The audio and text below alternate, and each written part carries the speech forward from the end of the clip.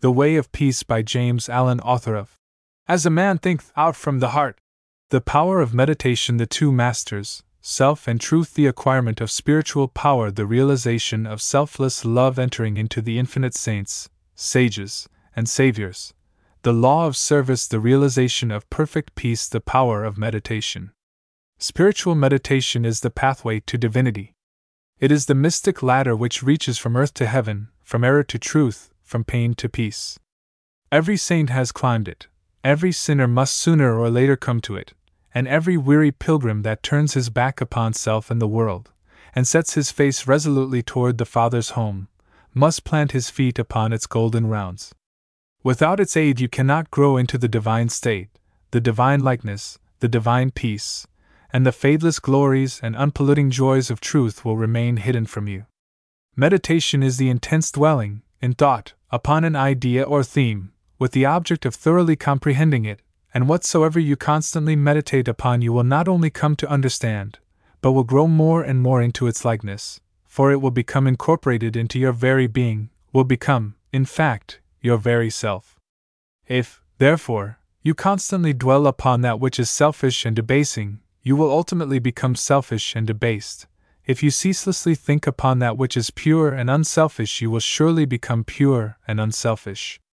Tell me what that is upon which you most frequently and intensely think, that to which, in your silent hours, your soul most naturally turns, and I will tell you to what place of pain or peace you are traveling, and whether you are growing into the likeness of the divine or the bestial. There is an unavoidable tendency to become literally the embodiment of that quality upon which one most constantly thinks. Let, therefore, the object of your meditation be above and not below, so that every time you revert to it in thought you will be lifted up. Let it be pure and unmixed with any selfish element, so shall your heart become purified and drawn nearer to truth, and not defiled and dragged more hopelessly into error. Meditation, in the spiritual sense in which I am now using it, is the secret of all growth in spiritual life and knowledge. Every prophet, sage, and savior became such by the power of meditation. Buddha meditated upon the truth until he could say, I am the truth. Jesus brooded upon the divine immanence until at last he could declare, I and my Father are one. Meditation centered upon divine realities is the very essence and soul of prayer. It is the silent reaching of the soul toward the eternal. Mere petitionary prayer without meditation is a body without a soul, and is powerless to lift the mind and heart above sin and affliction. If you are daily praying for wisdom, for peace, for loftier purity and a fuller realization of truth, and that for which you pray is still far from you, it means that you are praying for one thing while living out in thought and act another. If you will cease from such waywardness, taking your mind off those things the selfish clinging to which debars you from the possession of the stainless realities for which you pray, if you will no longer ask God to grant you that which you do not deserve, or to bestow upon you that love and compassion which you refuse to bestow upon others, but will commence to think and act in the spirit of truth, you will day by day be growing into those realities, so that ultimately you will become one with them.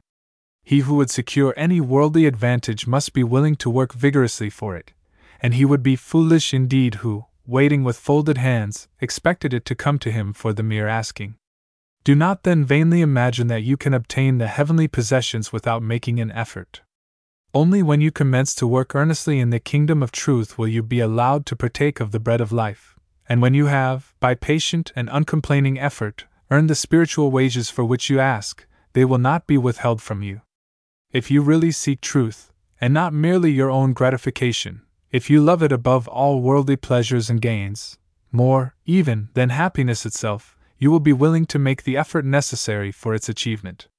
If you would be freed from sin and sorrow, if you would taste of that spotless purity for which you sigh and pray, if you would realize wisdom and knowledge, and would enter into the possession of profound and abiding peace, come now and enter the path of meditation, and let the supreme object of your meditation be truth.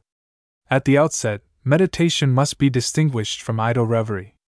There is nothing dreamy and unpractical about it. It is a process of searching and uncompromising thought which allows nothing to remain but the simple and naked truth. Thus meditating you will no longer strive to build yourself up in your prejudices, but forgetting self, you will remember only that you are seeking the truth. And so you will remove, one by one, the errors which you have built around yourself in the past, and will patiently wait for the revelation of truth which will come when your errors have been sufficiently removed. In the silent humility of your heart you will realize that there is an inmost center in us all where truth abides in fullness, and around, wall upon wall, the gross flesh hems it in.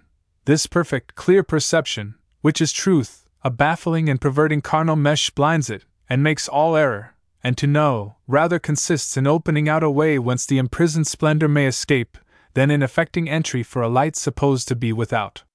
Select some portion of the day in which to meditate, and keep that period sacred to your purpose. The best time is the very early morning when the spirit of repose is upon everything. All natural conditions will then be in your favor.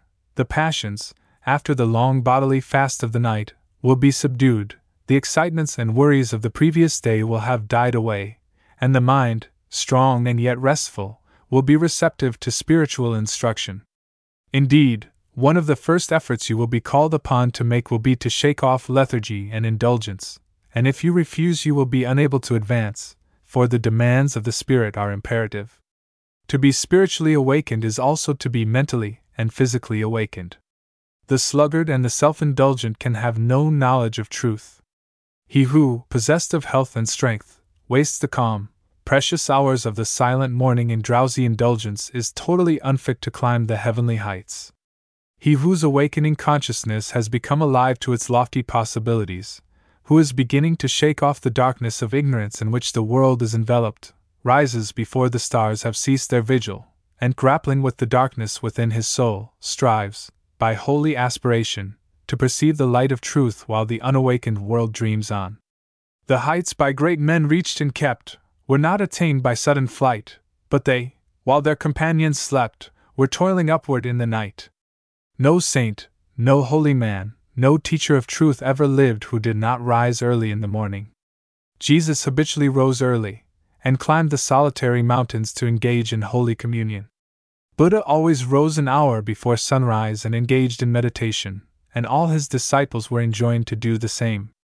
If you have to commence your daily duties at a very early hour, and are thus debarred from giving the early morning to systematic meditation, try to give an hour at night, and should this, by the length and laboriousness of your daily task be denied you, you need not despair, for you may turn your thoughts upward in holy meditation in the intervals of your work, or in those few idle minutes which you now waste in aimlessness. And should your work be of that kind which becomes by practice automatic, you may meditate while engaged upon it. That eminent Christian saint and philosopher, Jacob Boehme, realized his vast knowledge of divine things whilst working long hours as a shoemaker. In every life there is time to think, and the busiest, the most laborious is not shut out from aspiration and meditation. Spiritual meditation and self-discipline are inseparable. You will, therefore, commence to meditate upon yourself so as to try and understand yourself, for, remember, the great object you will have in view will be the complete removal of all your errors in order that you may realize truth. You will begin to question your motives, thoughts, and acts, comparing them with your ideal, and endeavoring to look upon them with a calm and impartial eye. In this manner you will be continually gaining more of that mental and spiritual equilibrium without which men are but helpless straws upon the ocean of life. If you are given to hatred or anger you will meditate upon gentleness and forgiveness, so as to become acutely alive to a sense of your harsh and foolish conduct. You will then begin to dwell in thoughts of love, of gentleness, of abounding forgiveness, and as you overcome the lower by the higher, there will gradually, silently steal into your heart a knowledge of the divine law of love with an understanding of its bearing upon all the intricacies of life and conduct. And in applying this knowledge to your every thought, word, and act, you will grow more and more gentle, more and more loving, more and more divine. And thus with every error, every selfish desire, every human weakness, by the power of meditation is it overcome, and as each sin, each error is thrust out, a fuller and clearer measure of the light of truth illumines the pilgrim's soul. Thus meditating, you will be ceaselessly fortifying yourself against your only real enemy, your selfish, perishable self, and will be establishing yourself more and more firmly in the divine and imperishable self that is inseparable from truth. The direct outcome of your meditations will be a calm, spiritual strength which will be your stay and resting place in the struggle of life. Great is the overcoming power of holy thought, and the strength and knowledge gained in the hour of silent meditation will enrich the soul with saving remembrance in the hour of strife, of sorrow, or of temptation. As, by the power of meditation, you grow in wisdom, you will relinquish, more and more, your selfish desires which are fickle, impermanent, and productive of sorrow and pain, and will take your stand, with increasing steadfastness and trust, upon unchangeable principles, and will realize heavenly rest. The use of meditation is the acquirement of a knowledge of eternal principles, and the power which results from meditation is the ability to rest upon and trust those principles, and so become one with the eternal. The end of meditation is, therefore, direct knowledge of truth, God, and the realization of divine and profound peace. Let your meditations take their rise from the ethical ground which you now occupy. Remember that you are to grow into truth by steady perseverance. If you are an orthodox Christian, meditate ceaselessly upon the spotless purity and divine excellence of the character of Jesus, and apply his every precept to your inner life and outward conduct, so as to approximate more and more toward his perfection. Do not be as those religious ones, who, refusing to meditate upon the law of truth, and to put into practice the precepts given to them by their master, are content to formally worship, to cling to their particular creeds, and to continue in the ceaseless round of sin and suffering. Strive to rise, by the power of meditation, above all selfish clinging to partial gods or party creeds, above dead formalities and lifeless ignorance. Thus, walking the high way of wisdom, with mind fixed upon the spotless truth, you shall know no halting place short of the realization of truth. He who earnestly meditates first perceives a truth, as it were, afar off, and then realizes it by daily practice. It is only the doer of the word of truth that can know of the doctrine of truth, for though by pure thought the truth is perceived, it is only actualized by practice. Said the divine Gautama, the Buddha, "He who gives himself up to vanity, and does not give himself up to meditation, forgetting the real aim of life and grasping at pleasure, will in time envy him who has exerted himself in meditation." And he instructed his disciples in the following 5 great meditations. The first meditation is the meditation of love, in which you so adjust your heart that you long for the weal and welfare of all beings, including the happiness of your enemies. The second meditation is the meditation of pity, in which you think of all beings in distress, vividly representing in your imagination their sorrows and anxieties so as to arouse a deep compassion for them in your soul. The third meditation is the meditation of joy, in which you think of the prosperity of others, and rejoice with their rejoicings. The fourth meditation is the meditation of impurity, in which you consider the evil consequences of corruption, the effects of sin and diseases. How trivial often the pleasure of the moment, and how fatal its consequences. The fifth meditation is the meditation on serenity, in which you rise above love and hate, tyranny and oppression, wealth and want, and regard your own fate with impartial calmness and perfect tranquility. By engaging in these meditations, the disciples of the Buddha arrived at a knowledge of the truth. But whether you engage in these particular meditations or not matters little so long as your object is truth, so long as you hunger and thirst for that righteousness which is a holy heart and a blameless life. In your meditations, therefore, let your heart grow and expand with ever-broadening love, until, freed from all hatred, and passion, and condemnation, it embraces the whole universe with thoughtful tenderness. As the flower opens its petals to receive the morning light, so open your soul more and more to the glorious light of truth. Soar upward upon the wings of aspiration, be fearless, and believe in the loftiest possibilities. Believe that a life of absolute meekness is possible. Believe that a life of stainless purity is possible. Believe that a life of perfect holiness is possible. Believe that the realization of the highest truth is possible. He who so believes climbs rapidly the heavenly hills, whilst the unbelievers continue to grope darkly and painfully in the fog-bound valleys. So believing, so aspiring, so meditating, divinely sweet and beautiful will be your spiritual experiences, and glorious the revelations that will enrapture your inward vision. As you realize the divine love, the divine justice, the divine purity, the perfect law of good, or God, great will be your bliss and deep your peace. Old things will pass away, and all things will become new. The veil of the material universe, so dense and impenetrable to the eye of error, so thin and gauzy to the eye of truth, will be lifted and the spiritual universe will be revealed. Time will cease, and you will live only in eternity. Change and mortality will no more cause you anxiety and sorrow, for you will become established in the unchangeable, and will dwell in the very heart of immortality. Star of Wisdom. Star that of the birth of Vishnu, birth of Krishna, Buddha, Jesus, told the wise ones, heavenward looking, waiting, watching for thy gleaming in the darkness of the night time, in the starless gloom of midnight, shining herald of the coming of the kingdom of the righteous, teller of the mystic story of the lowly birth of Godhead in the stable of the passions, in the manger of the mind-soul. Silent singer of the secret of compassion deep, and holy to the heart with sorrow burdened, to the soul. With waiting weary, star of all-surpassing brightness, thou again dost deck the midnight, thou again dost cheer the wise ones watching in the creedal darkness, weary of the endless battle with the grinding blades of error, tired of lifeless, useless idols, of the dead forms of religions, spent with watching for thy shining, thou hast ended their despairing, thou hast lighted up their pathway. Thou hast brought again the old truths to the hearts of all thy watchers, to the souls of them that love thee. Thou dost speak of joy and gladness, of the peace that comes of sorrow.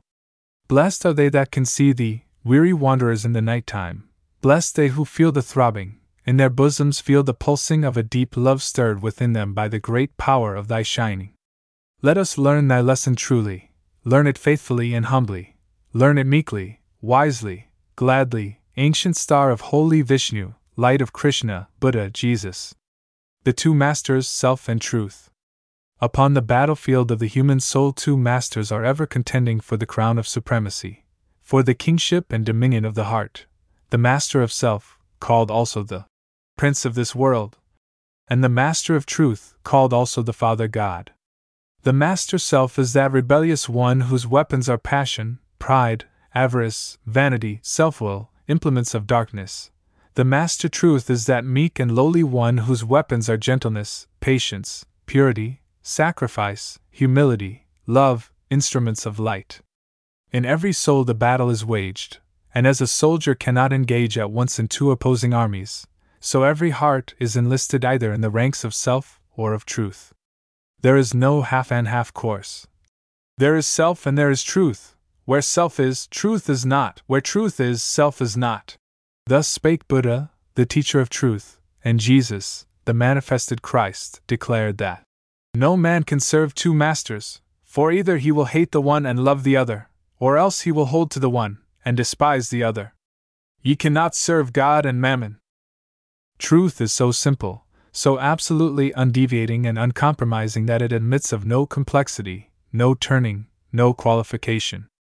Self is ingenious, crooked, and governed by subtle and snaky desire, admits of endless turnings and qualifications, and the deluded worshippers of self vainly imagine that they can gratify every worldly desire, and at the same time possess the truth. But the lovers of truth worship truth with the sacrifice of self, and ceaselessly guard themselves against worldliness and self-seeking. Do you seek to know and to realize truth? Then you must be prepared to sacrifice, to renounce to the uttermost, for truth in all its glory can only be perceived and known when the last vestige of self has disappeared. The eternal Christ declared that he who would be his disciple must deny himself daily. Are you willing to deny yourself, to give up your lusts, your prejudices, your opinions? If so, you may enter the narrow way of truth, and find that peace from which the world is shut out. The absolute denial, the utter extinction, of self is the perfect state of truth, and all religions and philosophies are but so many aids to this supreme attainment. Self is the denial of truth. Truth is the denial of self. As you let self die, you will be reborn in truth. As you cling to self, truth will be hidden from you. Whilst you cling to self, your path will be beset with difficulties, and repeated pains, sorrows, and disappointments will be your lot. There are no difficulties in truth, and coming to truth, you will be freed from all sorrow and disappointment. Truth in itself is not hidden and dark. It is always revealed and is perfectly transparent. But the blind and wayward self cannot perceive it. The light of day is not hidden except to the blind, and the light of truth is not hidden except to those who are blinded by self. Truth is the one reality in the universe, the inward harmony, the perfect justice, the eternal love. Nothing can be added to it, nor taken from it. It does not depend upon any man, but all men depend upon it. You cannot perceive the beauty of truth while you are looking out through the eyes of self. If you are vain, you will color everything with your own vanities.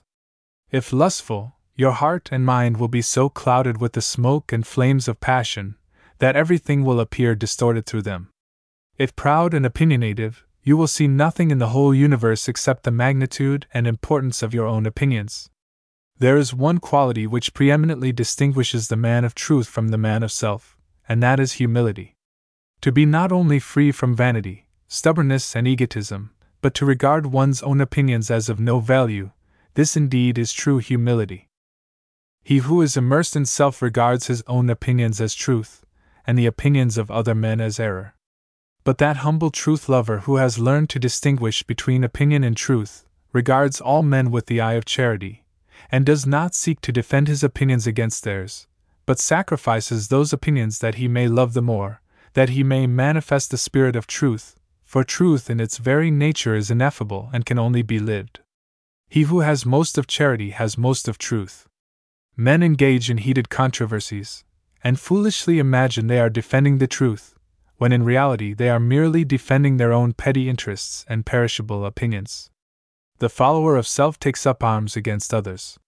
The follower of truth takes up arms against himself. Truth, being unchangeable and eternal, is independent of your opinion and of mine. We may enter into it, or we may stay outside, but both our defense and our attack are superfluous, and are hurled back upon ourselves. Men, enslaved by self, passionate, proud, and condemnatory, believe their particular creed or religion to be the truth, and all other religions to be error, and they proselytize with passionate ardor. There is but one religion, the religion of truth. There is but one error, the error of self. Truth is not a formal belief, it is an unselfish, holy, and aspiring heart, and he who has truth is at peace with all, and cherishes all with thoughts of love. You may easily know whether you are a child of truth or a worshipper of self, if you will silently examine your mind, heart, and conduct. Do you harbor thoughts of suspicion, enmity, envy, lust, pride, or do you strenuously fight against these? If the former, you are chained to self, no matter what religion you may profess. If the latter, you are a candidate for truth, even though outwardly you may profess no religion. Are you passionate, self-willed, ever seeking to gain your own ends, self-indulgent, and self-centered, or are you gentle, mild, unselfish, quit of every form of self-indulgence, and are ever ready to give up your own? If the former, self is your master, if the latter, truth is the object of your affection. Do you strive for riches? Do you fight, with passion, for your party? Do you lust for power and leadership? Are you given to ostentation and self-praise? Or have you given up the love of riches? Have you relinquished all strife? Are you content to take the lowest place, and to be passed by unnoticed? And have you ceased to talk about yourself and to regard yourself with self-complacent pride? If the former, even though you may imagine you worship God, the God of your heart is self. If the latter, even though you may withhold your lips from worship, you are dwelling with the Most High. The signs by which the truth lover is known are unmistakable. Hear the holy Krishna declare them, in Sir Edwin Arnold's beautiful rendering of the Bhagavad Gita. Fearlessness, singleness of soul, the will always to strive for wisdom, open hand and govern appetites, and piety, and love of lonely study, humbleness, uprightness, heed to injure not which lives, truthfulness, slowness unto wrath, a mind that lightly letteth go what others prize, and equanimity, and charity which speedeth no man's faults, and tenderness towards all that suffer, a contented heart, fluttered by no desires, a bearing mild, modest and grave, with manhood nobly mixed, with patience, fortitude and purity, an unrevengeful spirit, never given to rate itself too high, such be the signs, O Indian prince, of him whose feet are set on that fair path which leads to heavenly birth. When men, lost in the devious ways of error and self, have forgotten the heavenly birth, The state of holiness and truth, they set up artificial standards by which to judge one another, and make acceptance of, and adherence to, their own particular theology, the test of truth, and so men are divided one against another, and there is ceaseless enmity and strife, and unending sorrow and suffering. Reader, do you seek to realize the birth into truth? There is only one way: let self die.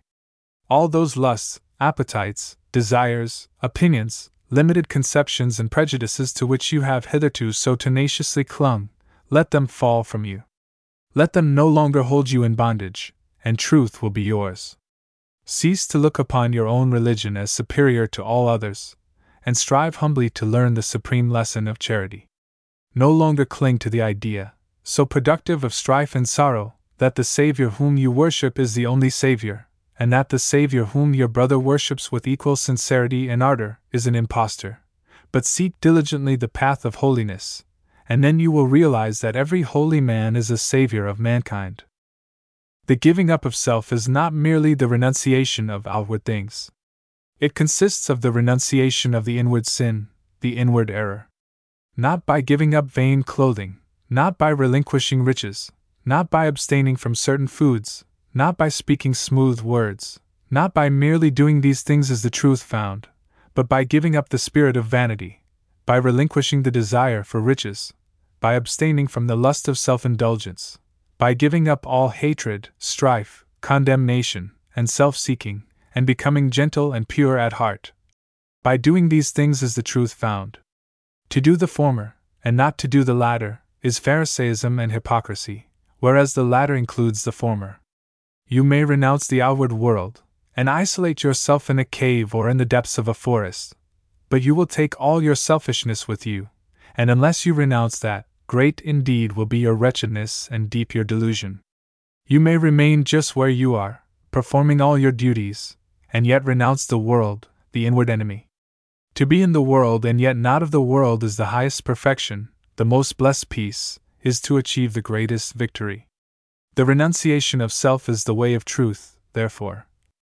Enter the path. There is no grief like hate, no pain like passion, no deceit like sense. Enter the path. Far hath he gone whose foot treads down one fond offense. As you succeed in overcoming self, you will begin to see things in their right relations. He who is swayed by any passion, prejudice, like or dislike, adjusts everything to that particular bias, and sees only his own delusions.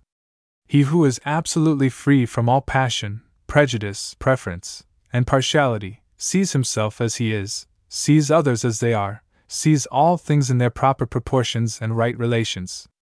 Having nothing to attack, nothing to defend, nothing to conceal, and no interests to guard, he is at peace. He has realized the profound simplicity of truth, for this unbiased, tranquil, blessed state of mind and heart is the state of truth. He who attains to it dwells with the angels, and sits at the footstool of the Supreme. Knowing the great law, knowing the origin of sorrow, knowing the secret of suffering, knowing the way of emancipation in truth, how can such a one engage in strife or condemnation?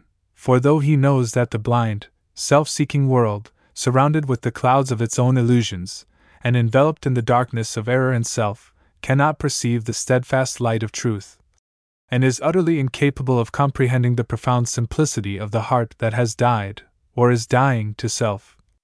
Yet he also knows that when the suffering ages have piled up mountains of sorrow, the crushed and burdened soul of the world will fly to its final refuge, and that when the ages are completed, every prodigal will come back to the fold of truth. And so he dwells in goodwill toward all, and regards all with that tender compassion which a father bestows upon his wayward children. Men cannot understand truth because they cling to self, because they believe in and love self, because they believe self to be the only reality, whereas it is the one delusion. When you cease to believe in and love self, you will desert it, and will fly to truth, and will find the eternal reality. When men are intoxicated with the wines of luxury, and pleasure, and vanity, the thirst of life grows and deepens within them, and they delude themselves with dreams of fleshly immortality. But when they come to reap the harvest of their own sowing, and pain and sorrow supervene, then, crushed and humiliated, relinquishing self and all the intoxications of self, they come, with aching hearts, to the one immortality. The immortality that destroys all delusions, the spiritual immortality in truth. Men pass from evil to good, from self to truth, through the dark gate of sorrow, for sorrow and self are inseparable. Only in the peace and bliss of truth is all sorrow vanquished. If you suffer disappointment because your cherished plans have been thwarted, or because someone has not come up to your anticipations, it is because you are clinging to self. If you suffer remorse for your conduct, it is because you have given way to self. If you are overwhelmed with chagrin and regret because of the attitude of someone else toward you, it is because you have been cherishing self. If you are wounded on account of what has been done to you or said of you, it is because you are walking in the painful way of self. All suffering is of self. All suffering ends in truth. When you have entered into and realized truth, you will no longer suffer disappointment, remorse, and regret, and sorrow will flee from you. Self is the only prison that can ever bind the soul. Truth is the only angel that can bid the gates unroll, and when he comes to call thee, arise and follow fast. His way may lie through darkness, but it leads to light at last. The woe of the world is of its own making. Sorrow purifies and deepens the soul, and the extremity of sorrow is the prelude to truth. Have you suffered much? Have you sorrowed deeply? Have you pondered seriously upon the problem of life? If so, you are prepared to wage war against self, and to become a disciple of truth. The intellectual who do not see the necessity for giving up self frame endless theories about the universe, and call them truth. But do thou pursue that direct line of conduct which is the practice of righteousness, and thou wilt realize the truth which has no place in theory, and which never changes. Cultivate your heart. Water it continually with unselfish love and deep-felt pity, and strive to shut out from it all thoughts and feelings which are not in accordance with love. Return good for evil, love for hatred, gentleness for ill-treatment, and remain silent when attacked. So shall you transmute all your selfish desires into the pure gold of love, and self will disappear in truth. So will you walk blamelessly among men, yoked with the easy yoke of lowliness, and clothed with the divine garment of humility. O come, weary brother! Thy struggling and striving end now in the heart of the Master of Ruth. Across self's drear desert why wilt thou be driving, athirst for the quickening waters of truth? When here, by the path of thy searching and sinning, flows life's gladsome stream, lies love's oasis green? Come, turn thou and rest, know the end and beginning, the sought and the searcher, the seer and seen. Thy Master sits not in the unapproached mountains, nor dwells in the mirage which floats on the air, nor shalt thou discover his magical fountains and pathways of sand that encircle despair. In selfhood's dark desert cease wearily seeking the odorous tracks of the feet of thy King, and if thou wouldst hear the sweet sound of his speaking, be deaf to all voices that emptily sing. Flee the vanishing places, renounce all thou hast, leave all that thou lovest, and naked and bare, thyself at the shrine of the innermost cast, the highest, the holiest, the changeless is there. Within, in the heart of the silence he dwelleth. Leave sorrow and sin, leave thy wanderings sore, come bathe in his joy, whilst he, whispering, telleth thy soul what it seeketh, and wander no more. Then cease, weary brother, thy struggling and striving, find peace in the heart of the Master of Ruth. Across self's dark desert cease wearily driving, come, drink at the beautiful waters of truth. The acquirement of spiritual power. The world is filled with men and women seeking pleasure, excitement, novelty, seeking ever to be moved to laughter or tears, not seeking strength, stability, and power, but courting weakness, and eagerly engaged in dispersing what power they have. Men and women of real power and influence are few, because few are prepared to make the sacrifice necessary to the acquirement of power, and fewer still are ready to patiently build up character. To be swayed by your fluctuating thoughts and impulses is to be weak and powerless. To rightly control and direct those forces is to be strong and powerful. Men of strong animal passions have much of the ferocity of the beast, but this is not power. The elements of power are there, but it is only when this ferocity is tamed and subdued by the higher intelligence that real power begins, and men can only grow in power by awakening themselves to higher and ever higher states of intelligence and consciousness. The difference between a man of weakness and one of power lies not in the strength of the personal will, for the stubborn man is usually weak and foolish, but in that focus of consciousness which represents their states of knowledge. The pleasure seekers, the lovers of excitement, the hunters after novelty, and the victims of impulse and hysterical emotion lack that knowledge of principles which gives balance, stability, and influence. A man commences to develop power when, checking his impulses and selfish inclinations, he falls back upon the higher and calmer consciousness within him, and begins to steady himself upon a principle. The realization of unchanging principles in consciousness is at once the source and secret of the highest power. When, after much searching, and suffering, and sacrificing, the light of an eternal principle dawns upon the soul, a divine calm ensues and joy unspeakable gladdens the heart. He who has realized such a principle ceases to wander, and remains poised and self-possessed. He ceases to be passion's slave, and becomes a master builder in the temple of destiny. The man that is governed by self, and not by a principle, changes his front when his selfish comforts are threatened. Deeply intent upon defending and guarding his own interests, he regards all means as lawful that will subserve that end. He is continually scheming as to how he may protect himself against his enemies, being too self-centered to perceive that he is his own enemy. Such a man's work crumbles away, for it is divorced from truth and power. All effort that is grounded upon self perishes. Only that work endures that is built upon an indestructible principle. The man that stands upon a principle is the same calm, dauntless, self-possessed man under all circumstances.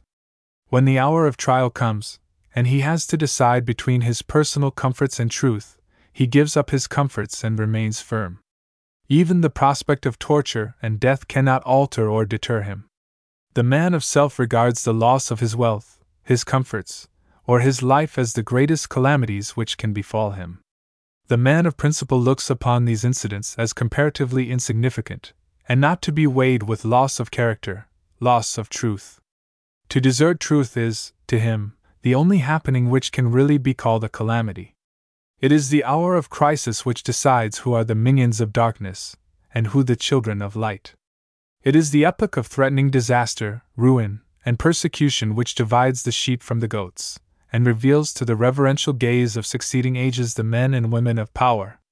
It is easy for a man, so long as he is left in the enjoyment of his possessions, to persuade himself that he believes in and adheres to the principles of peace, brotherhood, and universal love. But if, when his enjoyments are threatened, or he imagines they are threatened, he begins to clamor loudly for war, he shows that he believes in and stands upon, not peace, brotherhood, and love, but strife, selfishness, and hatred. He who does not desert his principles when threatened with the loss of every earthly thing, even to the loss of reputation and life, is the man of power, is the man whose every word and work endures, is the man whom the afterworld honors, reveres, and worships. Rather than desert that principle of divine love on which he rested, and in which all his trust was placed, Jesus endured the utmost extremity of agony and deprivation, and today the world prostrates itself at his pierced feet in rapt adoration. There is no way to the acquirement of spiritual power except by that inward illumination and enlightenment which is the realization of spiritual principles, and those principles can only be realized by constant practice and application. Take the principle of divine love, and quietly and diligently meditate upon it with the object of arriving at a thorough understanding of it. Bring its searching light to bear upon all your habits, your actions, your speech and intercourse with others, your every secret thought and desire.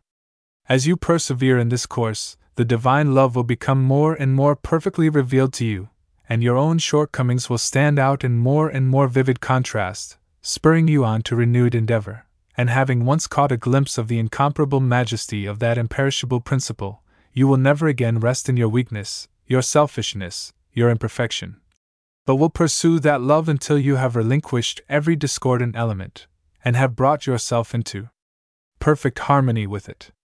And that state of inward harmony is spiritual power. Take also other spiritual principles, such as purity and compassion, and apply them in the same way, and so exacting is truth, you will be able to make no stay, no resting place until the inmost garment of your soul is bereft of every stain, and your heart has become incapable of any hard, condemnatory, and pitiless impulse. Only in so far as you understand, realize, and rely upon these principles will you acquire spiritual power, and that power will be manifested in and through you in the form of increasing dispassion, patience, and equanimity.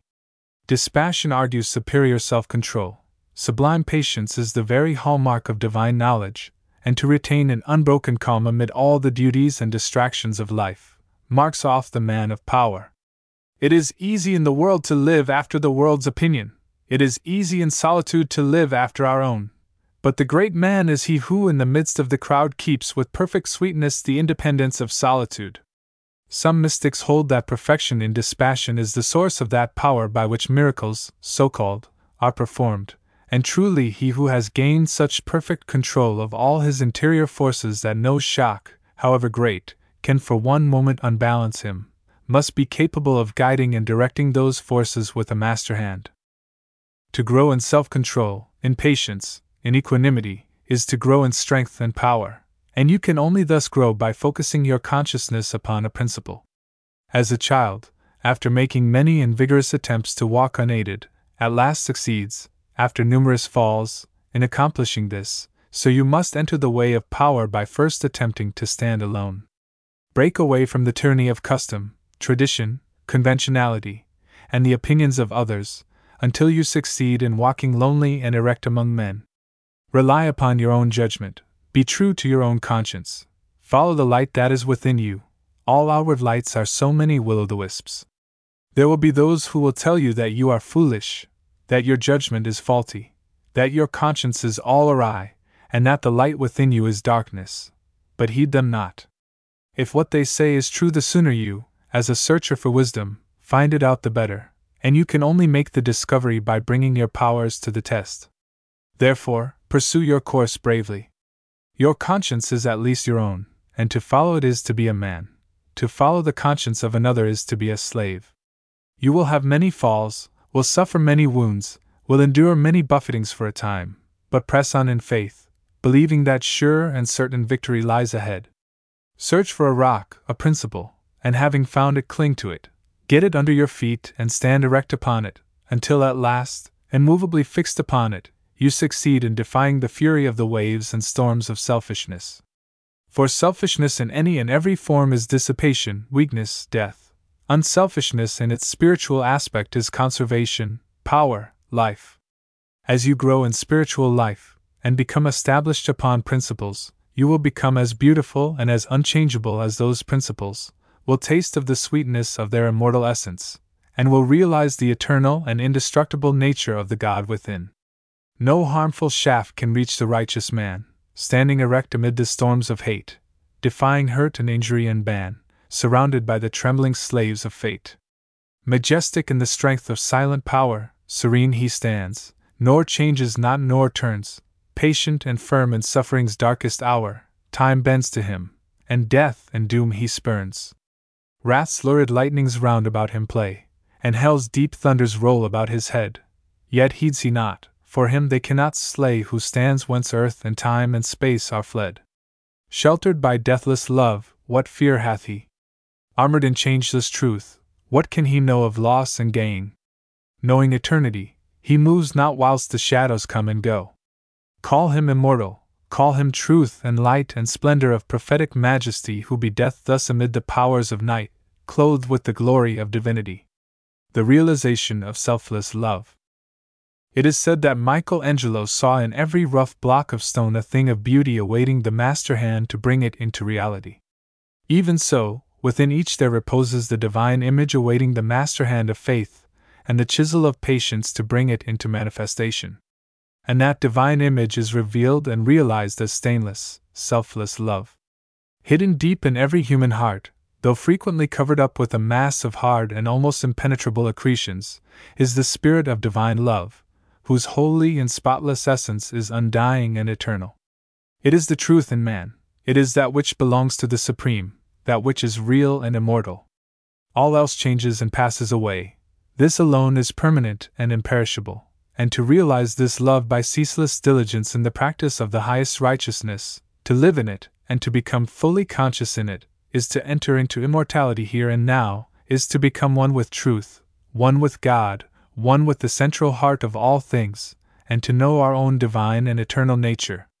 To reach this love, to understand and experience it, one must work with great persistence and diligence upon his heart and mind, must ever renew his patience and keep strong his faith, for there will be much to remove, much to accomplish before the divine image is revealed in all its glorious beauty.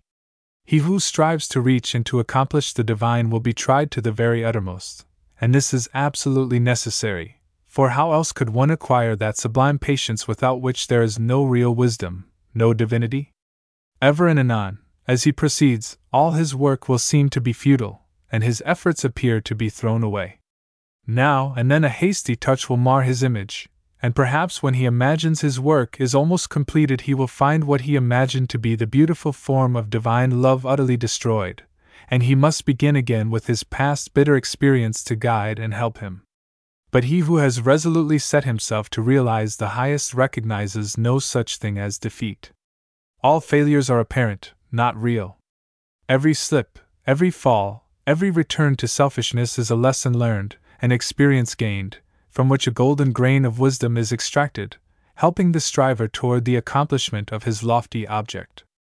To recognize that of our vices we can frame a ladder if we will but tread beneath our feet each deed of shame, is to enter the way that leads unmistakably toward the divine, and the failings of one who thus recognizes are so many dead selves, upon which he rises, as upon stepping stones, to higher things. Once come to regard your failings, your sorrows and sufferings as so many voices telling you plainly where you are weak and faulty, where you fall below the true and the divine, you will then begin to ceaselessly watch yourself, and every slip, every pang of pain will show you where you are to set to work, and what you have to remove out of your heart in order to bring it nearer to the likeness of the divine, nearer to the perfect love. And as you proceed, day by day detaching yourself more and more from the inward selfishness, the love that is selfless will gradually become revealed to you. And when you are growing patient and calm, when your petulances, tempers, and irritabilities are passing away from you, and the more powerful lusts and prejudices cease to dominate and enslave you, then you will know that the divine is awakening within you, that you are drawing near to the eternal heart, that you are not far from that selfless love, the possession of which is peace and immortality. Divine love is distinguished from human loves in this supremely important particular: it is free from partiality. Human loves cling to a particular object to the exclusion of all else, and when that object is removed, great and deep is the resultant suffering to the one who loves. Divine love embraces the whole universe, and without clinging to any part, yet contains within itself the whole, and he who comes to it by gradually purifying and broadening his human loves until all the selfish and impure elements are burned out of them, ceases from suffering. It is because human loves are narrow and confined and mingled with selfishness that they cause suffering. No suffering can result from that love which is so absolutely pure that it seeks nothing for itself. Nevertheless, human loves are absolutely necessary as steps toward the divine, and no soul is prepared to partake of divine love until it has become capable of the deepest and most intense human love. It is only by passing through human loves and human sufferings that divine love is reached and realized. All human loves are perishable like the forms to which they cling, but there is a love that is imperishable, and that does not cling to appearances. All human loves are counterbalanced by human hates, but there is a love that admits of no opposite or reaction, divine and free from all taint of self, that sheds its fragrance on all alike. Human loves are reflections of the divine love, and draw the soul nearer to the reality, the love that knows neither sorrow nor change. It is well that the mother, clinging with passionate tenderness to the little helpless form of flesh that lies on her bosom, should be overwhelmed with the dark waters of sorrow when she sees it laid in the cold earth. It is well that her tears should flow and her heart ache, for only thus can she be reminded of the evanescent nature of the joys and objects of sense, and be drawn nearer to the eternal and imperishable reality. It is well that lover, brother, sister, husband, wife should suffer deep anguish, and be enveloped in gloom when the visible object of their affections is torn from them, so that they may learn to turn their affections toward the invisible source of all, where alone abiding satisfaction is to be found. It is well that the proud, the ambitious, the self-seeking, should suffer defeat, humiliation, and misfortune, that they should pass through the scorching fires of affliction, for only thus can the wayward soul be brought to reflect upon the enigma of life. Only thus can the heart be softened and purified, and prepared to receive the truth. When the sting of anguish penetrates the heart of human love, when gloom and loneliness and desertion cloud the soul of friendship and trust, then it is that the heart turns toward the sheltering love of the eternal, and finds rest in its silent peace. And whosoever comes to this love is not turned away comfortless, is not pierced with anguish nor surrounded with gloom, and is never deserted in the dark hour of trial. The glory of divine love can only be revealed in the heart that is chastened by sorrow, and the image of the heavenly state can only be perceived and realized when the lifeless, formless accretions of ignorance and self are hewn away. Only that love that seeks no personal gratification or reward, that does not make distinctions, and that leaves behind no heartaches, can be called divine. Men, clinging to self and to the comfortless shadows of evil, are in the habit of thinking of divine love as something belonging to a God who is out of reach, as something outside themselves, and that must forever remain outside. Truly, the love of God is ever beyond the reach of self, but when the heart and mind are emptied of self, then the selfless love, the supreme love, the love that is of God or good, becomes an inward and abiding reality. And this inward realization of holy love is none other than the love of Christ that is so much talked about and so little comprehended. The love that not only saves the soul from sin, but lifts it also above the power of temptation. But how may one attain to this sublime realization? The answer which truth has always given, and will ever give to this question is, "Empty thyself, and I will fill thee." Divine love cannot be known until self is dead, for self is the denial of love, and how can that which is known be also denied? Not until the stone of self is rolled away from the sepulchre of the soul does the immortal Christ, the pure Spirit of love, hitherto crucified, dead and buried, cast off the bands of ignorance, and come forth in all the majesty of his resurrection. You believe that the Christ of Nazareth was put to death and rose again. I do not say you err in that belief, but if you refuse to believe that the gentle Spirit of love is crucified daily upon the dark cross of your selfish desires, then, I say, you err in this unbelief, and have not yet perceived, even afar off, the love of Christ. You say that you have tasted of salvation in the love of Christ. Are you saved from your temper, your irritability, your vanity, your personal dislikes, your judgment and condemnation of others? If not, from what are you saved, and wherein have you realized the transforming love of Christ? He who has realized the love that is divine has become a new man, and has ceased to be swayed and dominated by the old elements of self. He is known for his patience, his purity, his self-control, his deep charity of heart, and his unalterable sweetness. Divine or selfless love is not a mere sentiment or emotion. It is a state of knowledge which destroys the dominion of evil and the belief in evil, and lifts the soul into the joyful realization of the supreme good. To the divinely wise, knowledge and love are one and inseparable. It is toward the complete realization of this divine love that the whole world is moving. It was for this purpose that the universe came into existence, and every grasping at happiness, every reaching out of the soul toward objects, ideas and ideals, is an effort to realize it. But the world does not realize this love at present because it is grasping at the fleeting shadow and ignoring, in its blindness, the substance. And so suffering and sorrow continue, and must continue until the world, taught by its self-inflicted pains, discovers the love that is selfless, the wisdom that is calm and full of peace. And this love, this wisdom, this peace, this tranquil state of mind and heart may be attained to, may be realized by all who are willing and ready to yield up self, and who are prepared to humbly enter into a comprehension of all that the giving up of self involves. There is no arbitrary power in the universe, and the strongest chains of fate by which men are bound are self-forged. Men are chained to that which causes suffering because they desire to be so, because they love their chains, because they think their little dark prison of self is sweet and beautiful, and they are afraid that if they desert that prison they will lose all that is real and worth having. Ye suffer from yourselves, none else compels, none other holds ye that ye live and die. And the indwelling power which forged the chains and built around itself the dark and narrow prison, can break away when it desires and wills to do so, and the soul does will to do so when it has discovered the worthlessness of its prison, when long suffering has prepared it for the reception of the boundless light and love.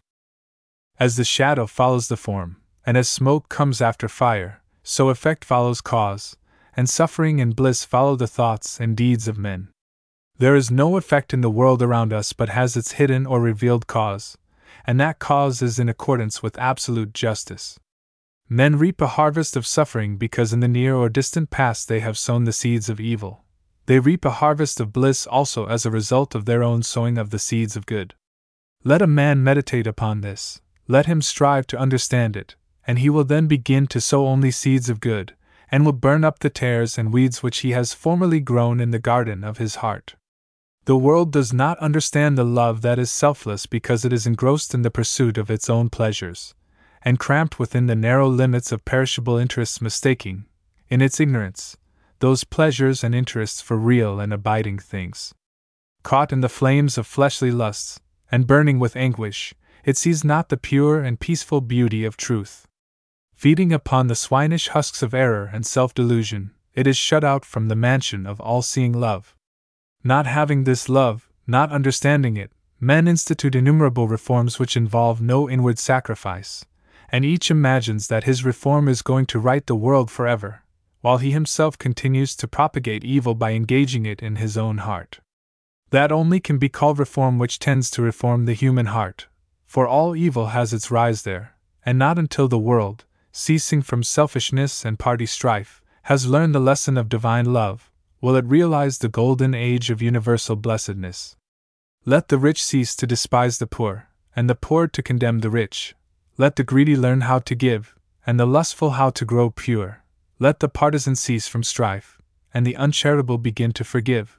Let the envious endeavor to rejoice with others, and the slanderers grow ashamed of their conduct. Let men and women take this course, and lo! The golden age is at hand. He, therefore, who purifies his own heart is the world's greatest benefactor. Yet though the world is, and will be for many ages to come, shut out from that age of gold, which is the realization of selfless love, you, if you are willing, may enter it now, by rising above your selfish self, if you will pass from prejudice, hatred, and condemnation, to gentle and forgiving love. Where hatred, dislike, and condemnation are, selfless love does not abide. It resides only in the heart that has ceased from all condemnation. You say, "How can I love the drunkard, the hypocrite, the sneak, the murderer? I am compelled to dislike and condemn such men." It is true you cannot love such men emotionally, but when you say that you must perforce dislike and condemn them, you show that you are not acquainted with the great overruling love, for it is possible to attain to such a state of interior enlightenment as will enable you to perceive the train of causes by which these men have become as they are, to enter into their intense sufferings, and to know the certainty of their ultimate purification. Possessed of such knowledge, it will be utterly impossible for you any longer to dislike or condemn them, and you will always think of them with perfect calmness and deep compassion. If you love people and speak of them with praise until they in some way thwart you, or do something of which you disapprove, and then you dislike them and speak of them with dispraise, you are not governed by the love which is of God. If, in your heart, you are continually arraigning and condemning others, selfless love is hidden from you.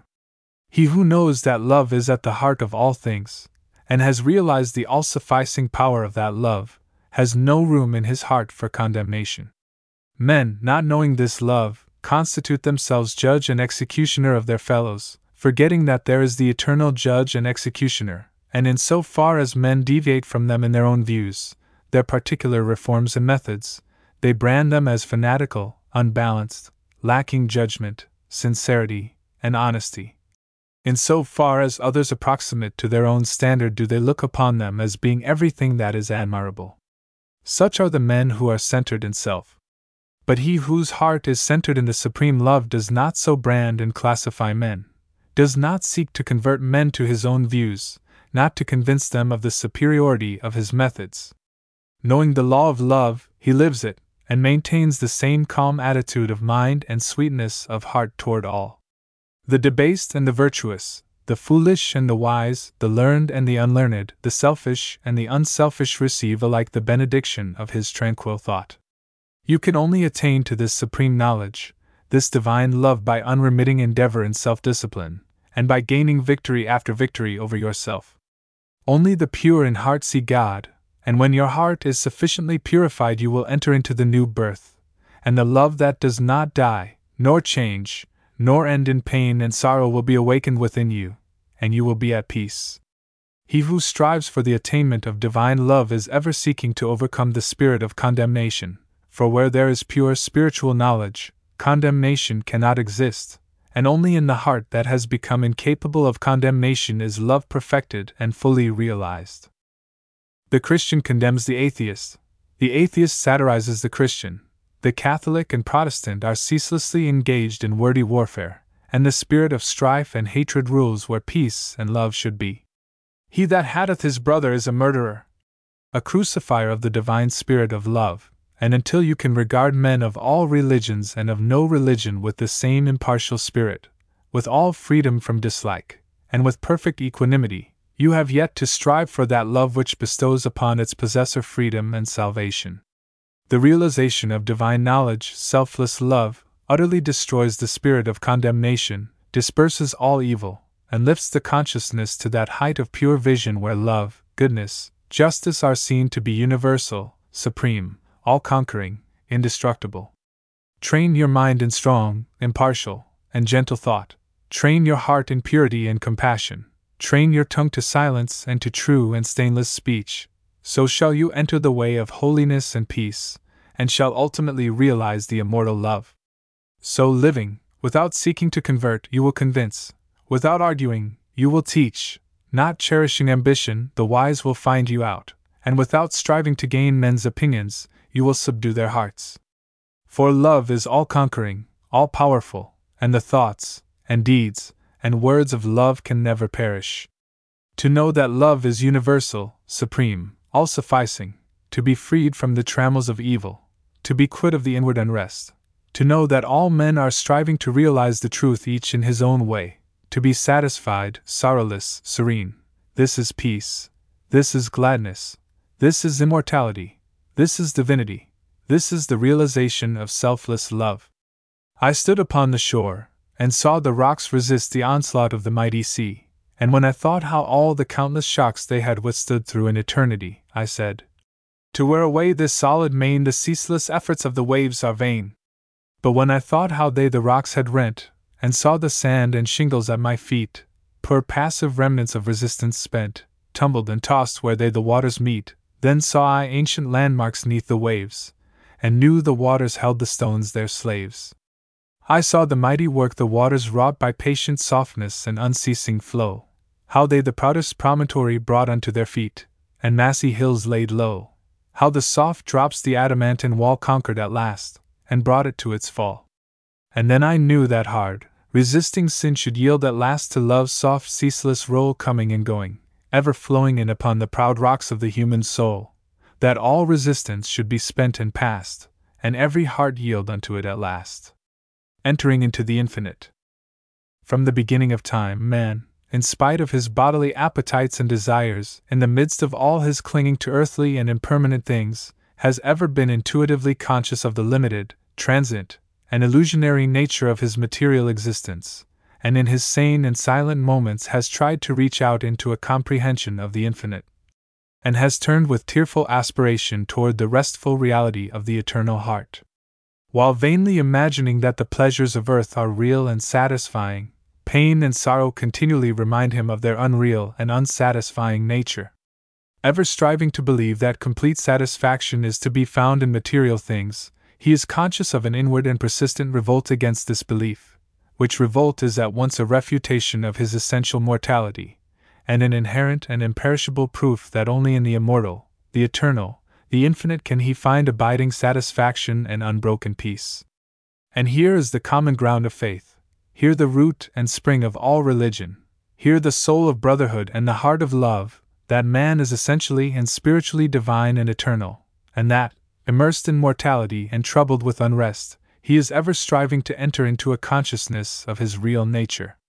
The spirit of man is inseparable from the infinite, and can be satisfied with nothing short of the infinite, and the burden of pain will continue to weigh upon man's heart, and the shadows of sorrow to darken his pathway until, ceasing from his wanderings in the dream world of matter, he comes back to his home in the reality of the eternal.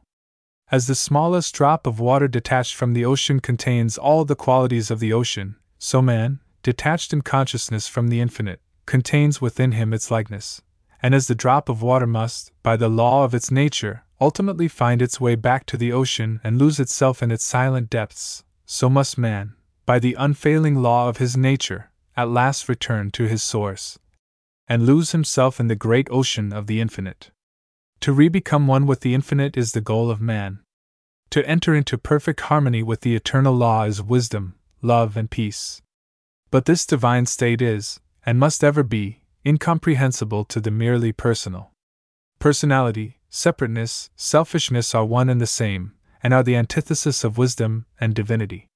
By the unqualified surrender of the personality, separateness and selfishness cease, and man enters into the possession of his divine heritage of immortality and infinity.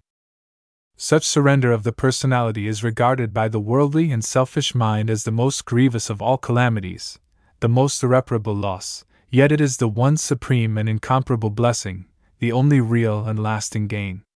The mind unenlightened upon the inner laws of being, and upon the nature and destiny of its own life, clings to transient appearances, things which have in them no enduring substantiality, and so clinging, perishes, for the time being, amid the shattered wreckage of its own illusions. Men cling to and gratify the flesh as though it were going to last forever, and though they try to forget the nearness and inevitability of its dissolution, the dread of death and of the loss of all that they cling to clouds their happiest hours, and the chilling shadow of their own selfishness follows them like a remorseless spectre. And with the accumulation of temporal comforts and luxuries, the divinity within men is drugged, and they sink deeper and deeper into materiality, into the perishable life of the senses, and where there is sufficient intellect, theories concerning the immortality of the flesh come to be regarded as infallible truths. When a man's soul is clouded with selfishness in any or every form, he loses the power of spiritual discrimination, and confuses the temporal with the eternal, the perishable with the permanent, mortality with immortality, and error with truth. It is thus that the world has come to be filled with theories and speculations having no foundation in human experience. Every body of flesh contains within itself, from the hour of birth, the elements of its own destruction, and by the unalterable law of its own nature must it pass away.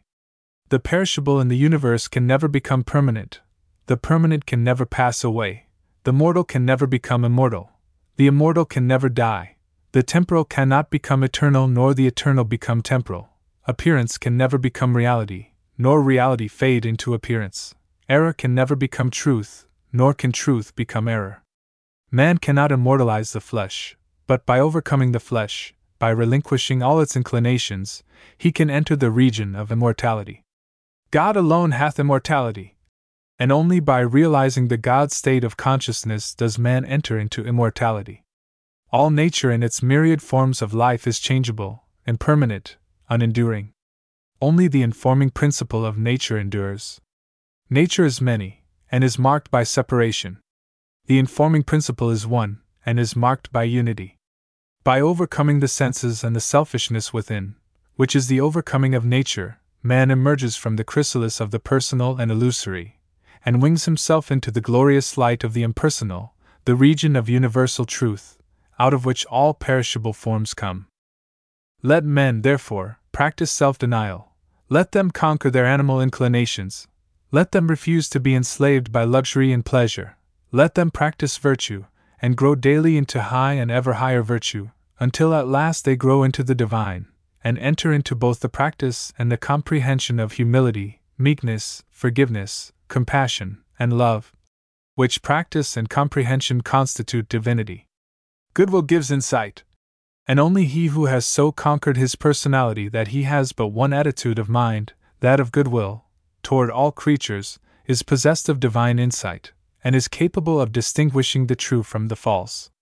The supremely good man is, therefore, the wise man, the divine man, the enlightened seer, the knower of the eternal. where you find unbroken gentleness, enduring patience, sublime lowliness, graciousness of speech, self-control, self-forgetfulness, and deep and abounding sympathy, look there for the highest wisdom, seek the company of such a one, for he has realized the divine, he lives with the eternal, he has become one with the infinite.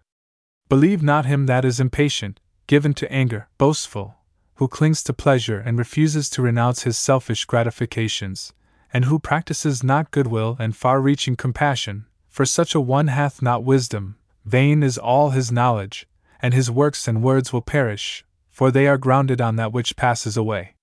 Let a man abandon self, let him overcome the world, let him deny the personal. By this pathway only can he enter into the heart of the infinite.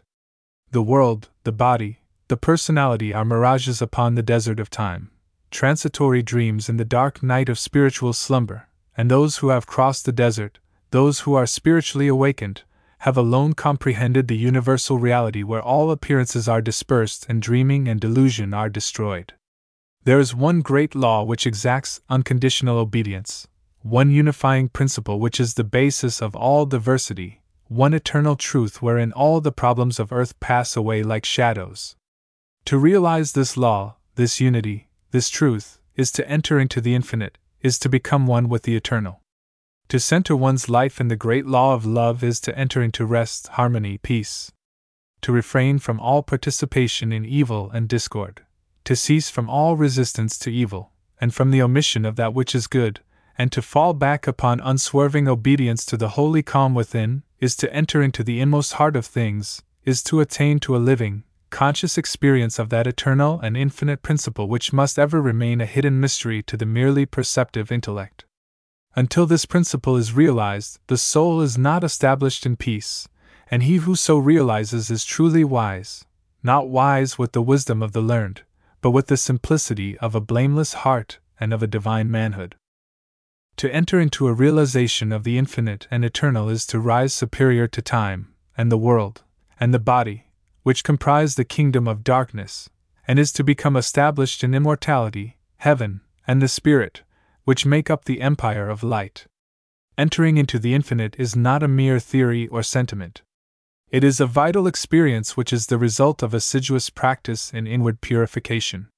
When the body is no longer believed to be, even remotely, the real man, when all appetites and desires are thoroughly subdued and purified, when the emotions are rested and calm, and when the oscillation of the intellect ceases and perfect poise is secured, then, and not till then, does consciousness become one with the infinite. Not until then is childlike wisdom and profound peace secured. Men grow weary and gray over the dark problems of life, and finally pass away and leave them unsolved because they cannot see their way out of the darkness of the personality, being too much engrossed in its limitations. Seeking to save his personal life, man forfeits the greater impersonal life in truth. Clinging to the perishable, he is shut out from a knowledge of the eternal.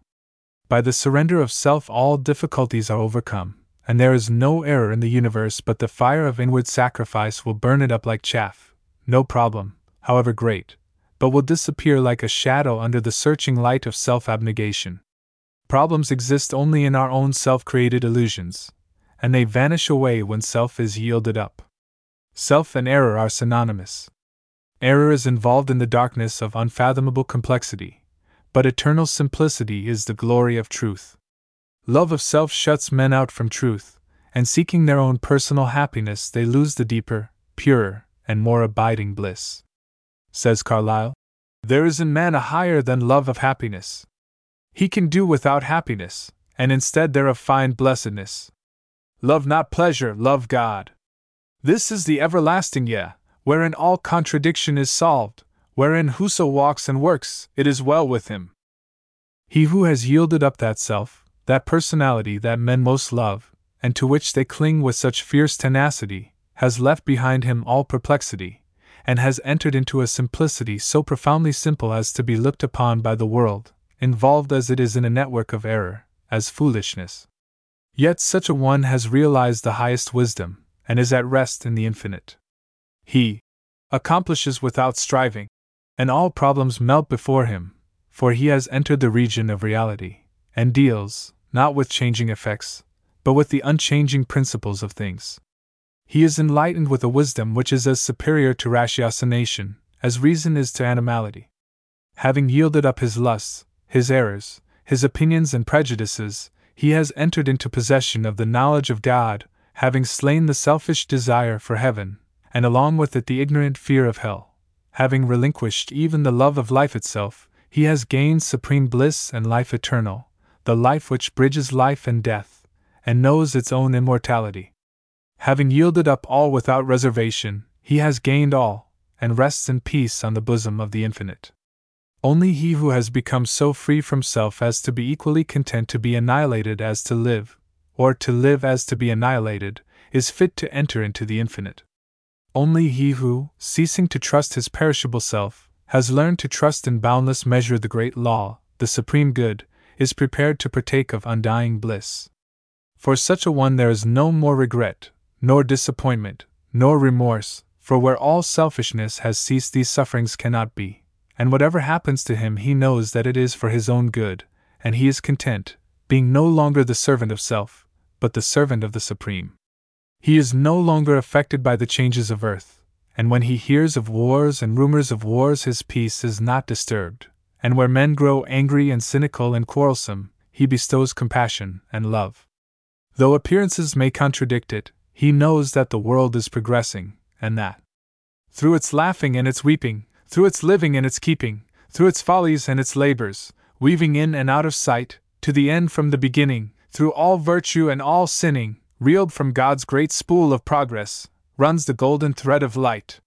When a fierce storm is raging, none are angered about it, because they know it will quickly pass away, and when the storms of contention are devastating the world, the wise man, looking with the eye of truth and pity, knows that it will pass away, and that out of the wreckage of broken hearts which it leaves behind the immortal temple of wisdom will be built. Sublimely patient, infinitely compassionate, deep, silent, and pure, his very presence is a benediction, and when he speaks men ponder his words in their hearts, and by them rise to higher levels of attainment. Such is he who has entered into the Infinite, who by the power of utmost sacrifice has solved the sacred mystery of life. Questioning life and destiny and truth, I sought the dark and labyrinthine Sphinx, who spake to me this strange and wondrous thing. Concealment only lies in blinded eyes, and God alone can see the form of God. I sought to solve this hidden mystery vainly by paths of blindness and of pain, but when I found the way of love and peace, concealment ceased, and I was blind no more. Then saw I God e'en with the eyes of God. Saints, sages, and saviors, the law of service. The spirit of love which is manifested as a perfect and rounded life, is the crown of being and the supreme end of knowledge upon this earth. The measure of a man's truth is the measure of his love, and truth is far removed from him whose life is not governed by love. The intolerant and condemnatory, even though they profess the highest religion, have the smallest measure of truth, while those who exercise patience, and who listen calmly and dispassionately to all sides, and both arrive themselves at, and incline others to, thoughtful and unbiased conclusions upon all problems and issues, have truth in fullest measure. The final test of wisdom is this: how does a man live? What spirit does he manifest? How does he act under trial and temptation? Many men boast of being in possession of truth who are continually swayed by grief, disappointment, and passion, and who sink under the first little trial that comes along. Truth is nothing if not unchangeable, and in so far as a man takes his stand upon truth does he become steadfast in virtue, does he rise superior to his passions and emotions and changeable personality. Men formulate perishable dogmas, and call them truth. Truth cannot be formulated, it is ineffable, and ever beyond the reach of intellect. It can only be experienced by practice, it can only be manifested as a stainless heart and a perfect life. Who, then, in the midst of the ceaseless pandemonium of schools and creeds and parties, has the truth? He who lives it. He who practices it. He who, having risen above that pandemonium by overcoming himself, no longer engages in it, but sits apart, quiet, subdued, calm, and self-possessed, freed from all strife, all bias, all condemnation, and bestows upon all the glad and unselfish love of the divinity within him. He who is patient, calm, gentle, and forgiving under all circumstances, manifests the truth. Truth will never be proved by wordy arguments and learned treatises, for if men do not perceive the truth in infinite patience, undying forgiveness, and all-embracing compassion, no words can ever prove it to them.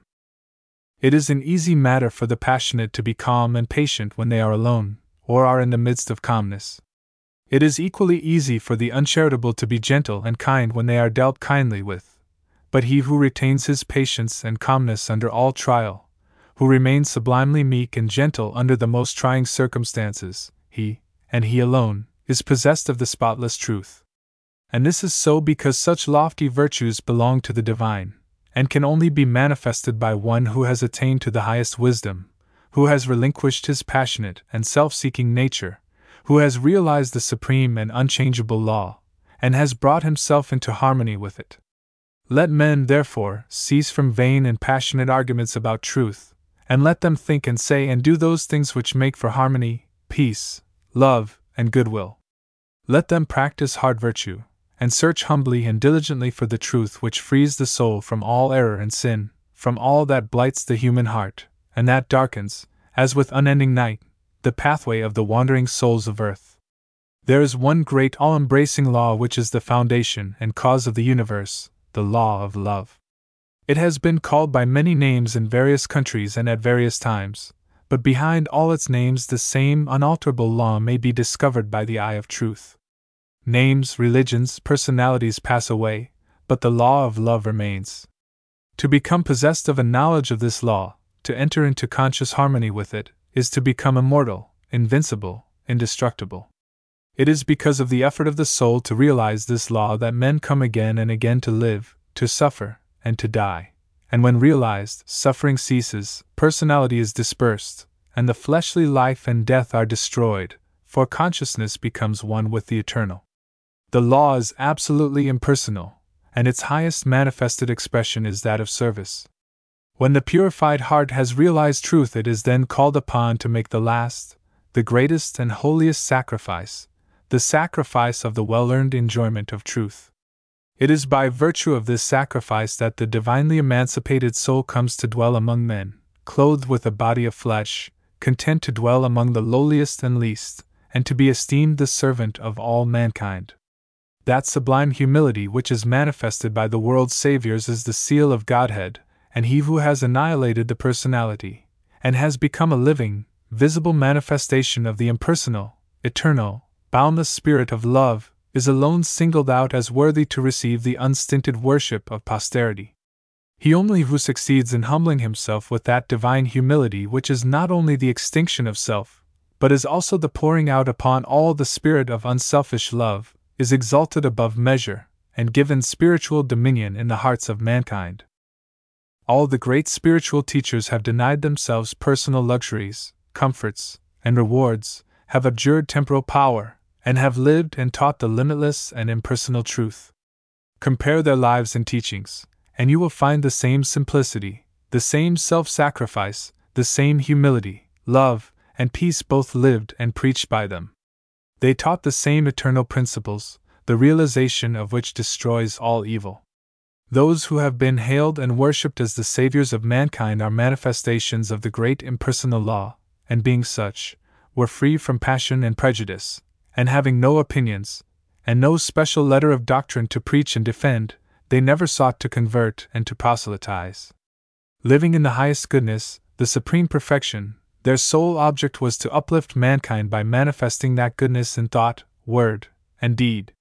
They stand between man the personal and God the impersonal, and serve as exemplary types for the salvation of self-enslaved mankind. Men who are immersed in self, and who cannot comprehend the goodness that is absolutely impersonal, deny divinity to all saviors except their own, and thus introduce personal hatred and doctrinal controversy, and while defending their own particular views with passion, look upon each other as being heathens or infidels, and so render null and void, as far as their lives are concerned, the unselfish beauty and holy grandeur of the lives and teachings of their own masters. Truth cannot be limited. It can never be the special prerogative of any man, school, or nation, and when personality steps in, truth is lost. The glory alike of the saint, the sage, and the Savior is this, that he has realized the most profound lowliness, the most sublime unselfishness. Having given up all, even his own personality, all his works are holy and enduring, for they are freed from every taint of self. He gives, yet never thinks of receiving. He works without regretting the past or anticipating the future, and never looks for reward. When the farmer has tilled and dressed his land and put in the seed, he knows that he has done all that he can possibly do, and that now he must trust to the elements, and wait patiently for the course of time to bring about the harvest, and that no amount of expectancy on his part will affect the result. Even so, he who has realized truth goes forth as a sower of the seeds of goodness, purity, love, and peace, without expectancy, and never looking for results, knowing that there is the great overruling law which brings about its own harvest in due time, and which is alike the source of preservation and destruction. Men, not understanding the divine simplicity of a profoundly unselfish heart, look upon their particular Savior as the manifestation of a special miracle, as being something entirely apart and distinct from the nature of things, and as being, in his ethical excellence, eternally unapproachable by the whole of mankind.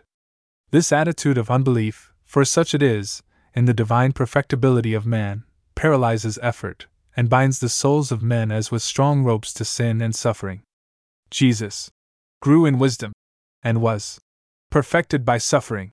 What Jesus was, he became such; what Buddha was, he became such; and every holy man became such by unremitting perseverance in self-sacrifice. Once recognize this, once realize that by watchful effort and hopeful perseverance you can rise above your lower nature, and great and glorious will be the vistas of attainment that will open out before you.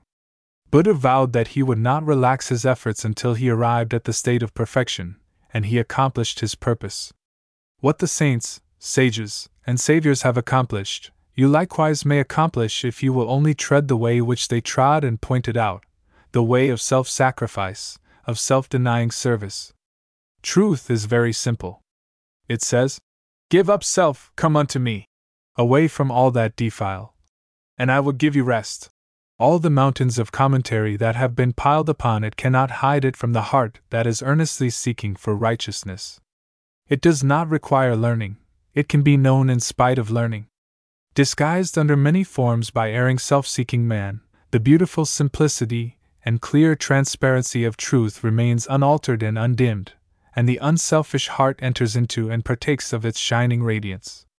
Not by weaving complex theories, not by building up speculative philosophies is truth realized, but by weaving the web of inward purity, by building up the temple of a stainless life is truth realized. He who enters upon this holy way begins by restraining his passions. This is virtue, and is the beginning of saintship, and saintship is the beginning of holiness. The entirely worldly man gratifies all his desires, and practices no more restraint than the law of the land in which he lives demands. The virtuous man restrains his passions. The saint attacks the enemy of truth in its stronghold within his own heart, and restrains all selfish and impure thoughts, while the holy man is he who is free from passion and all impure thought, and to whom goodness and purity have become as natural as scent and color are to the flower. The holy man is divinely wise. He alone knows truth in its fullness, and has entered into abiding rest and peace. For him evil has ceased, it has disappeared in the universal light of the all-good. Holiness is the badge of wisdom, said Krishna to the Prince Arjuna. Humbleness, truthfulness, and harmlessness, patience and honor, reverence for the wise, purity, constancy, control of self, contempt of sense delights, self-sacrifice, perception of the certitude of ill in birth, death, age, disease, suffering and sin, an ever-tranquil heart in fortune's good and fortune's evil, endeavors resolute to reach perception of the utmost soul, and grace to understand what gain it were so to attain. This is true wisdom, Prince. And what is otherwise is ignorance. Whoever fights ceaselessly against his own selfishness, and strives to supplant it with all-embracing love, is a saint, whether he live in a cottage or in the midst of riches and influence, or whether he preaches or remains obscure. To the worldling, who is beginning to aspire towards higher things, the saint, such as a sweet St. Francis of Assisi, or a conquering St. Anthony, is a glorious and inspiring spectacle. To the saint, an equally enrapturing sight is that of the sage, sitting serene and holy, the conqueror of sin and sorrow, no more tormented by regret and remorse, and whom even temptation can never reach. And yet even the sage is drawn on by a still more glorious vision, that of the Savior actively manifesting His knowledge in selfless works, and rendering His divinity more potent for good by sinking Himself in the throbbing, sorrowing, aspiring heart of mankind. And this only is true service, to forget oneself in love towards all, to lose oneself in working for the whole. O thou vain and foolish man, who thinkest that thy many works can save thee, who, chained to all error, talkest loudly of thyself, thy work, and thy many sacrifices, and magnifiest thine own importance, know this, that though thy fame fill the whole earth, all thy work shall come to dust, and thou thyself be reckoned lower than the least in the kingdom of truth.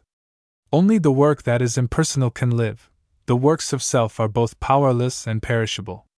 Where duties, howsoever humble, are done without self-interest, and with joyful sacrifice, there is true service and enduring work. Where deeds, however brilliant and apparently successful, are done from love of self, there is ignorance of the law of service, and the work perishes. It is given to the world to learn one great and divine lesson, the lesson of absolute unselfishness. The saints, sages, and saviors of all time are they who have submitted themselves to this task, and have learned and lived it. All the scriptures of the world are framed to teach this one lesson, all the great teachers reiterate it. It is too simple for the world which, scorning it, stumbles along in the complex ways of selfishness. A pure heart is the end of all religion and the beginning of divinity. To search for this righteousness is to walk the way of truth and peace, and he who enters this way will soon perceive that immortality which is independent of birth and death, and will realize that in the divine economy of the universe the humblest effort is not lost. The divinity of a Krishna, a Gautama, or a Jesus is the crowning glory of self-abnegation, the end of the soul's pilgrimage in matter and mortality, and the world will not have finished its long journey until every soul has become as these, and has entered into the blissful realization of its own divinity. Great glory crowns the heights of hope by arduous struggle won. Bright honor rounds the hoary head that mighty works hath done. Fair riches come to him who strives in ways of golden gain. And fame enshrines his name who works with genius glowing brain. But greater glory waits for him who, in the bloodless strife gains self and wrong, adopts, in love, the sacrificial life.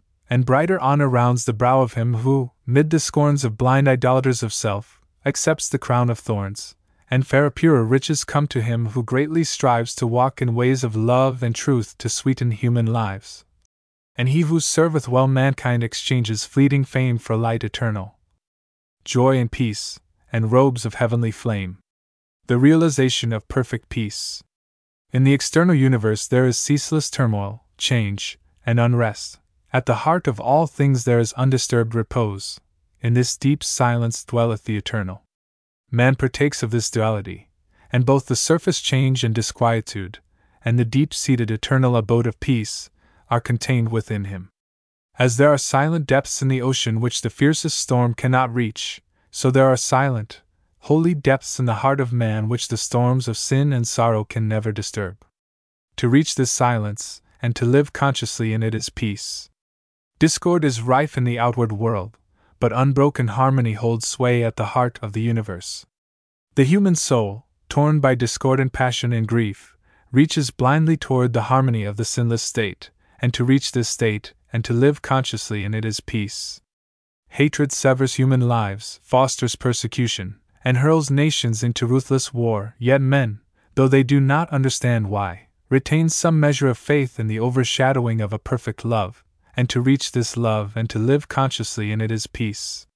And this inward peace, this silence, this harmony, this love, is the kingdom of heaven, which is so difficult to reach because few are willing to give up themselves and to become as little children. Heaven's gate is very narrow and minute, it cannot be perceived by foolish men blinded by vain illusions of the world. E'en the clear-sighted who discern the way, and seek to enter, find the portal barred, and hard to be unlocked. Its massive bolts are pride and passion, avarice and lust. Men cry peace.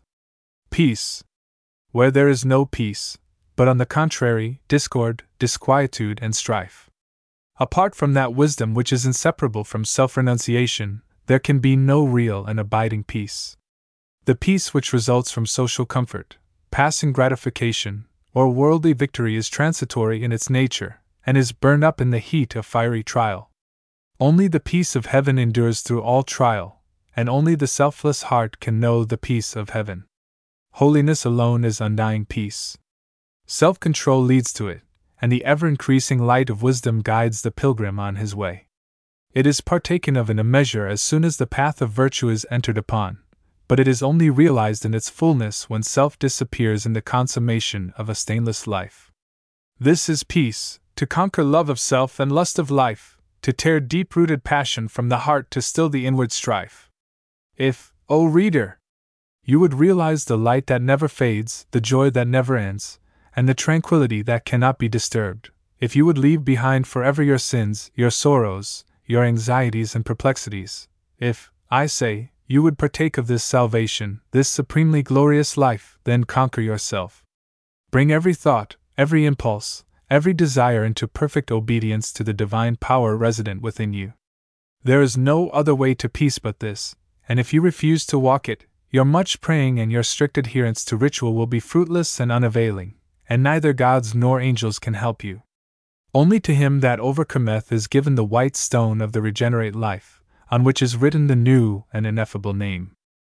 Come away, for a while, from external things, from the pleasures of the senses, from the arguments of the intellect, from the noise and the excitements of the world, and withdraw yourself into the inmost chamber of your heart, and there, free from the sacrilegious intrusion of all selfish desires, you will find a deep silence, a holy calm, a blissful repose, and if you will rest a while in that holy place, and will meditate there, the faultless eye of truth will open within you, and you will see things as they really are.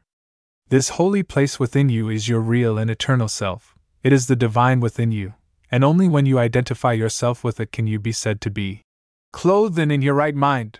It is the abode of peace, the temple of wisdom, the dwelling place of immortality.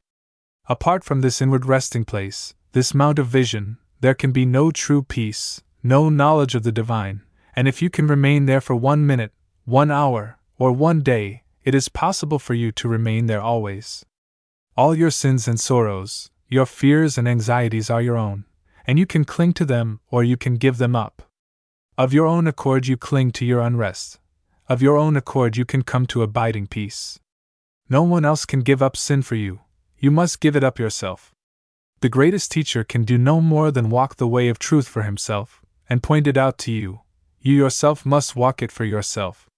You can obtain freedom and peace alone by your own efforts, by yielding up that which binds the soul, and which is destructive of peace. The angels of divine peace and joy are always at hand, and if you do not see them, and hear them, and dwell with them, it is because you shut yourself out from them, and prefer the company of the spirits of evil within you. You are what you will to be, what you wish to be, what you prefer to be. You can commence to purify yourself, and by so doing can arrive at peace, or you can refuse to purify yourself, and so remain with suffering. Step aside, then, come out of the fret and the fever of life, away from the scorching heat of self, and enter the inward resting place where the cooling airs of peace will calm, renew, and restore you. Come out of the storms of sin and anguish. Why be troubled and tempest-tossed when the haven of peace of God is yours? Give up all self-seeking, give up self, and lo! The peace of God is yours. Subdue the animal within you, conquer every selfish uprising, every discordant voice, transmute the base metals of your selfish nature into the unalloyed gold of love, and you shall realize the life of perfect peace. Thus subduing, thus conquering, thus transmuting, you will, O reader, while living in the flesh, cross the dark waters of mortality, and will reach that shore upon which the storms of sorrow never beat, and where sin and suffering and dark uncertainty cannot come. Standing upon that shore, holy, compassionate, awakened, and self-possessed and glad with unending gladness, you will realize that never the Spirit was born, the Spirit will cease to be never, never was time it was not, end and beginning our dreams, Birthless and deathless and changeless remaineth the spirit forever. Death hath not touched it at all, dead though the house of it seems. You will then know the meaning of sin, of sorrow, of suffering, and that the end thereof is wisdom, will know the cause and the issue of existence. And with this realization you will enter into rest, for this is the bliss of immortality, this the unchangeable gladness, this the untrammeled knowledge, undefiled wisdom, and undying love, this, and this only, is the realization of perfect peace. O thou who wouldst teach men of truth! Hast thou passed through the desert of doubt? Art thou purged by the fires of sorrow? Hath Ruth the fiends of opinion cast out of thy human heart? Is thy soul so fair that no false thought can ever harbor there? O thou who wouldst teach men of love! Hast thou passed through the place of despair? Hast thou wept through the dark night of grief? Does it move, now freed from its sorrow and care, thy human heart to pitying gentleness, looking on wrong, and hate, and ceaseless stress? O thou who wouldst teach men of peace! Hast thou crossed the wide ocean of strife? Hast thou found on the shores of the silence release from all the wild unrest of life? From thy human heart hath all striving gone, leaving but truth, and love, and peace alone?